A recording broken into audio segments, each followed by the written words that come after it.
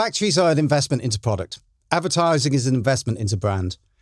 Both are on the balance sheet as assets, although they are treated differently. So why are they dealt with differently when it comes to investment? Hi, I'm Ian Whitaker. As an analyst, I've been invited by JCDecaux to bring to you key pieces of macroeconomic research, an insight that gives senior marketeers the guidance and practical advice on how to plan marketing strategies to become change agents in your organisation. Today, we're discussing some of the account practices around ad spend, and I'm delighted to, again, be interviewing Sam Tomlinson, PwC's media sector leader and founder of their multi-award-winning marketing and media assurance team. Welcome back, Sam. This is the second time we chatted on the podcast, and I think this is actually a topic that actually is quite important. I realise for many of the audience, they may be thinking, oh no, it's about accounting. Let's sort of dash out of the room. But actually this is crucial when it comes to sort of both in terms of the way that advertising spend is framed within an organisation, and also as well getting the buy-in sort of key management members, including the CFO and also as well the board in general. One of the things I'd written about in the Pause of Play report was to say that advertising should be treated as intangible capex. That essentially it is just as you invest in a factory to build a particular product that drives sales, so also as well when it comes to brand advertising in particular, firms invest in that in order to produce long-term sales. But obviously from an accounting standpoint, there are different ways in which the two are treated. So you've been a great accountant and obviously having a lot of experience in this area, I thought I would turn to an expert to go through this. So maybe for the help of the audience, would you just explain the differences between, I guess, first of all, in terms of how advertising spend is treated, both in terms of the balance sheet and then also as well when it goes through the profit and loss account.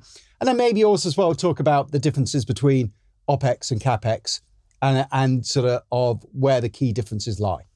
Yeah, so let's start with OPEX versus CAPEX, or operating expenditure versus capital expenditure. Operating expenditure is those costs that are reflected within your operating profit. And that means that you recognise those costs in the year in which they're incurred. Capital expenditure is those items that are deferred to the balance sheet, either as a tangible asset, like a factory, or an intangible asset, like some sort of intellectual property. And that is then, if it's a tangible asset, it is depreciated over a number of years. If it's an intangible asset, it's amortized over a number of years. And one of the important things here is that the analyst and investor community, when they are looking at a business's results, they often focus on measures of profit that exclude depreciation and amortization. So a classic one would be EBITDA, earnings before interest, tax, depreciation and amortization. And what that would mean is that if your costs have been treated as OPEX, your EBITDA will be lower. If they've been treated as depreciation or amortization, your EBITDA will be better because it excludes those amounts. And those amounts are spread over a number of years, which gives you a further benefit even with your statutory operating profit. The reason people focus on EBITDA is it's used as a crude proxy for cash flow within the year. Yeah, exactly. And going on that point in terms of the OPEX and the need for many firms, they look at EBITDA as a key metric. This, of course, when it comes to advertising, does create an incentive for many companies' managements to, if they need to protect profitability or boost profitability, to look at advertising spend as an area to cut just because of the way that it's treated. Ideally, what a CFO would like to do is to capitalize this type of expenditure as an intangible. The definition of an intangible is an identifiable non-monetary asset without physical substance that is either separable or controlled through contractual and legal rights. Now, on the face of it, brands would satisfy that nature of an intangible. The problem is that the relevant accounting standard, IAS 38, also goes on to say that you can only capitalize an asset if you can reliably measure its cost. And the challenge here and it then specifically says you cannot capitalize an internally generated brand. And the reason for that is that there's a lot of factors that go into building your brand. It's not just your marketing spend. The standard setters have determined that it's very hard to understand what aspects of the spend have contributed to the cost of building that brand, therefore expense the lot. Yep. The only time that changes is when a company acquires another company. When a company A acquires company B, the brand is then separated out and capitalized as an intangible and amortized over a number of years.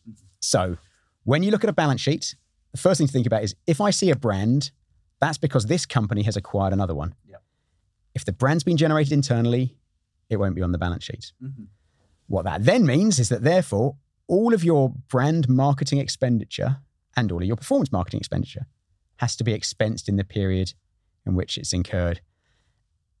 And that, I think, causes two problems for CFOs. The first is, since it can't be capitalized, they're kind of inherently suspicious about, is there really a long-term benefit here? Why aren't I allowed to capitalize it? And then the second, more prosaically, is I need to hit my target this year. All of my marketing spend is going through my profit and loss as an operating cost in this year. That's one of the few levers that I've got that I can cut back to hit my profit target. In contrast, a lot of my tech spend is being capitalized. So that's not going to help solve my problem this year. It's a fundamental difference between tech cost and marketing cost. And it's amazing actually in terms of the incentives, as it were, how the incentives are built into the system, how that much influences behavior as to what actually look at. It's not necessarily, and I know this from my own experience and completely sort of know what you're here talking about, because when sort of companies are looking to meet targets, there is a lot of pressure from investors and shareholders to say, if you don't meet this target, this is negative against your share price, this is negative against the management and so forth. I mean, we'll come on in a moment just to what potentially advertisers, marketers can do to maybe mitigate some of those issues. I guess one quick question I would have, and I already think I know the answer to this, but I'd like it confirmed by an expert, is one obvious question would be, would there be any chance, is there any sort of talk about the accounting standards being changed to at least sort of for brand advertising, sort of think about it more as an investment rather than necessarily a operational expenditure? It's a really good question. And you can kind of see that the accounting rules were developed really with a mindset of physical factories, physical goods. Therefore, we capitalize that because that's real. We put that on the balance sheet. In today's world, where actually virtually all of the most valuable companies in the world today don't have factories. They've mostly outsourced. To the extent they even have hardware, they've mostly outsourced the actual bit of hardware build. The most valuable companies today are built off intellectual property. But that's not how the accounting standards are today. And to the best of my knowledge, that's not how they're going to change in the near future. So I think we are left with a world where we all know marketing spend and advertising spend has long-term value. We can't capitalize that under the current accounting rules. And therefore, we need to think about other ways of conveying to analysts and investors the long-term value that is the return from that spend. And I realise for many of the listeners that may be listening to this and thinking, well, that's great about the accounting standards. But I think we can both agree on this point that unless you understand the incentives and the processes that actually underlie a firm's decisions, you may think that you actually have something which is a very solid argument, but actually unlikely to get anywhere with this. So, with that in mind, what can advertisers and marketers do in order when it comes to that conversation, with the CFOs, with the boards, potentially in situations as well, like with now, there's a lot of supply cost pressure, input costs obviously going up with inflation and so forth. There may be a temptation that comes through from companies to think, where can we actually look to cut spend? And advertising, as we've talked about, it's a way to actually meet your targets. Also as well, it's something that we can come back quickly. What would be the sort of tools that advertisers and marketers can use to persuade boards and company managements, look, this actually is a long-term investment. This is why we need to continue to do this? Great question. I would tend to think of this in two stages. I think step one is convincing your CFO that your investment in marketing has genuine long-term value, as well as providing short-term benefits on that year's sales. So step one is convincing your CFO and the rest of the board. Then step two is arming your CFO and CEO and head of investor relations with the information, the arguments, the data points that they need to convey that message to the investor and analyst community. So maybe we start with convincing the CFO first. Yeah, exactly. So we talked a bit in our previous podcast about econometric modeling. Now, econometric modeling is effectively a way of understanding the drivers of demand for your products and services. And it's built off, rigorous mathematical and statistical techniques. That is stuff that a CFO can probably get on board with. One of the keys here in our experience is ensuring that econometric modeling is not owned solely by the marketing team. Internally, if your econometric modeling is owned by the marketing team and it comes back saying marketing is great, everyone else rolls their eyes. If you have it owned by somebody in finance or somebody in procurement, or potentially jointly owned so that it is genuinely joint input from finance, procurement, marketing, strategy, other stakeholders, then the results will be more readily accepted by your internal stakeholders, particularly the CFO. The CFO then can start to recognize, okay, I've got some rigorous mathematical statistical modeling. It's by somebody I trust. It's been jointly owned and funded by the organization. And it is showing me that, sure enough, my marketing has a short-term and a long-term benefit. And therefore, if I don't invest in marketing, or if I only invest in short-term performance marketing, that will have a detrimental effect on my sales over the next 2 to 5 years. And assuming the CFO intends to be in role for that long, that will cause him a problem in the future. So that's getting the CFO on board. Okay. And there's one that's a very interesting sort of answer, because there's a couple of other questions that come from that. And one that sort of immediately springs to mind is we work with financial models sort of all the time. And one of the things I always find quite frustrating is this whole idea that you hear from people outside, well, the model says this. And sort of, we say, well, it's not really sort of the model that counts, it's actually the inputs into the model that really are the critical point here. So maybe sort of if we could talk a little bit sort of about that, the importance really of the quality of the data, how it's framed, sort of, and how to deliver the best results. Yeah, model structure and model data. So econometric modeling done well needs to start with an understanding of what are the different factors that drive demand for your products and services. And that partly is marketing, but it also includes macroeconomic conditions, regulatory environment, competitor activity, sponsorship, price, promotions, all of that needs to be included, as well as your advertising.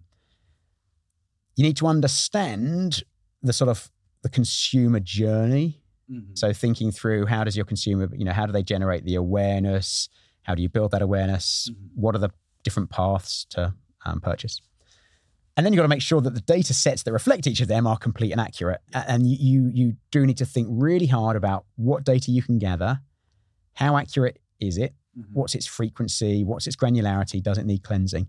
The actual application of the econometric algorithms is only a small fraction of the end-to-end project, if you like. Yeah, and I think that's sometimes does get missed in the sort of in the wash here, is exactly sort of the importance there of all the other steps that need to be taken on that. I mean, one of the themes that is sort of explored in this series is the need also as well for advertisers and marketers to speak the language of the CFO, speak the language of the board. And it can be somewhat sort of, it can be as though sort of the two sides are speaking entirely different languages, and it can be difficult to explain. I mean, there's been plenty of work done, particularly by the FT and the IPA, talking about how brands, or rather boards fundamentally get the importance of brands, but where they struggle on is actually seeing, as it were, the quantitative evidence for that.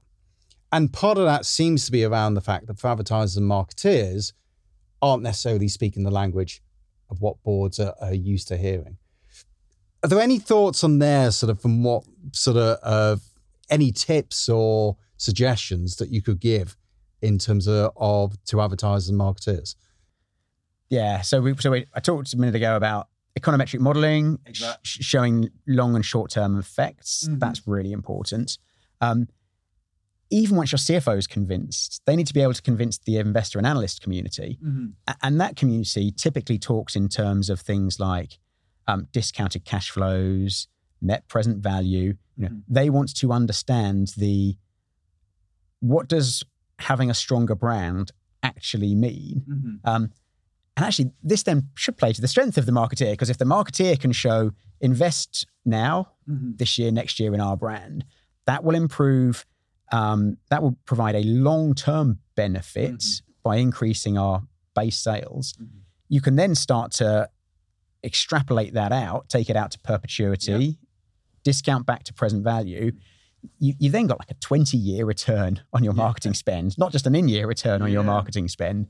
So provided marketeers can get comfortable with things like DCFs, NPVs, time value of money, it actually opens up a chance to show much greater returns than you would otherwise see.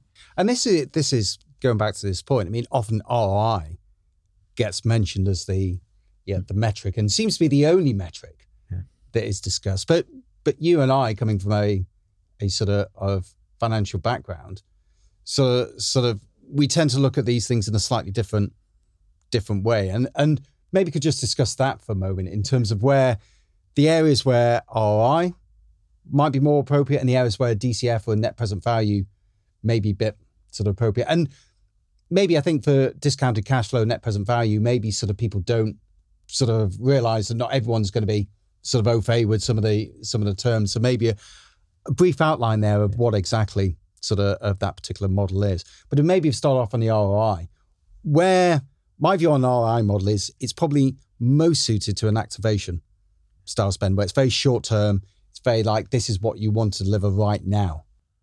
Yeah. So I would agree. ROI is broadly, if I spend £100 on advertising this month, what will my sales go up by? That's my return on investment.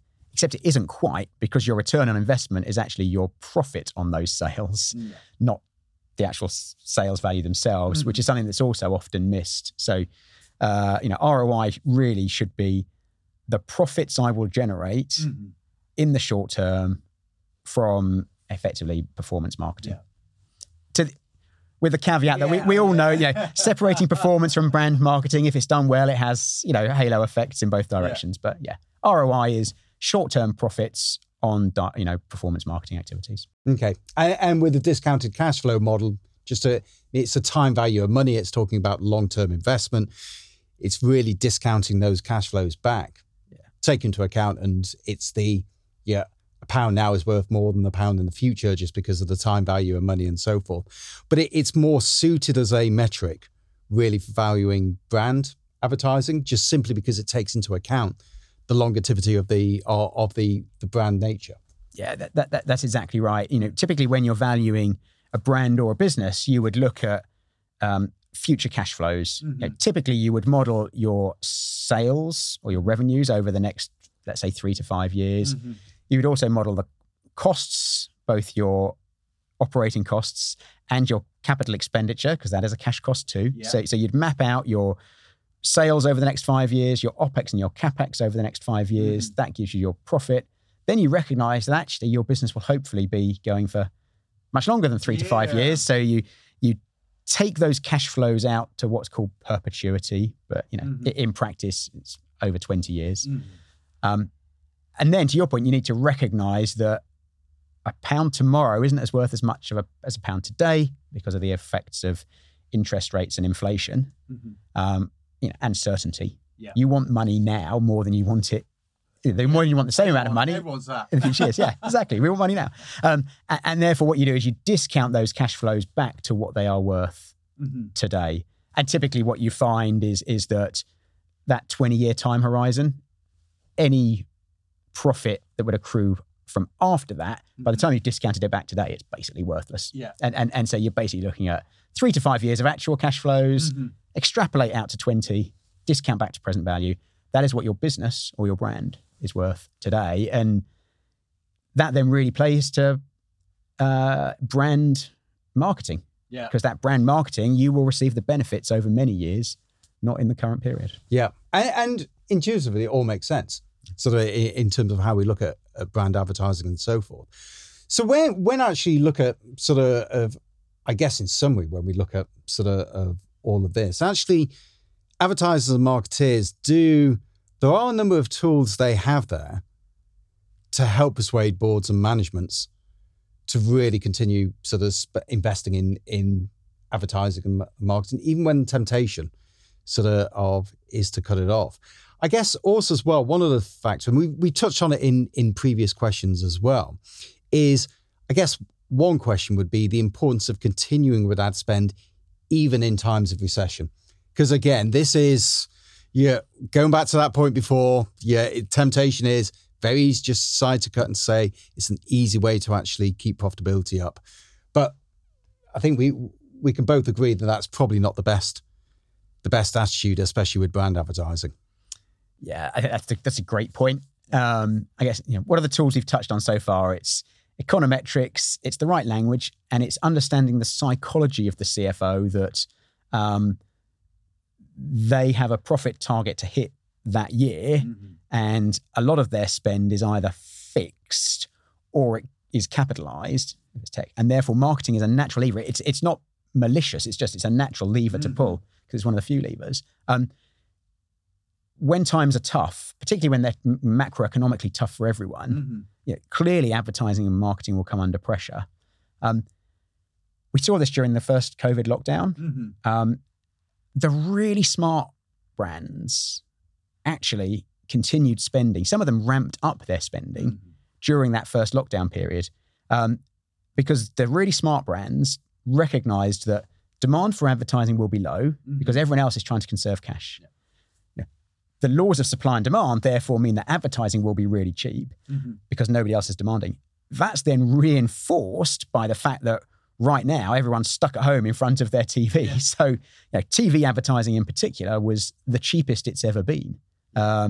Roughly speaking, in the first lockdown, you had audiences were up about 20%, I think, demand for advertising down 50%. Right. That's a 70% price benefit. The most sophisticated advertisers took full advantage of that. And typically these were brands like, for example, advertisers like the big consumer packaged goods groups. Because CPGs, literally, they're selling their brand. They are selling their brand. So they've always known how important brand advertising is. Yeah. So they doubled down on their advertising in many cases. They certainly didn't look to drastically cut it. And if other advertisers can start to adopt some of that mindset, it is an investment. It will pay off in the medium term. And if others are cutting, that's a really good time for me to be spending. That will really help those brands that hold their nerve. I think that's a really, really great point to end on, sort of with that. And I think, the key message here is that for advertisers and marketeers, I wouldn't say don't despair. Maybe that's too... Absolutely. But it is to say that actually, there are a lot of things there that you can use to actually push your case to CFO and boards. And I think it's important also to say that in many cases, those boards will be receptive. Yeah. Absolutely. So thanks very much for that, Sam. That was absolutely superb. I'm sure there's going to be sort of plenty of questions people have. And sort of, if you don't mind people contacting you just in case, your email is sam.tomlinson@pwc.com. So please, people feel free, sort of if they need to. And again, thanks very much, Sam.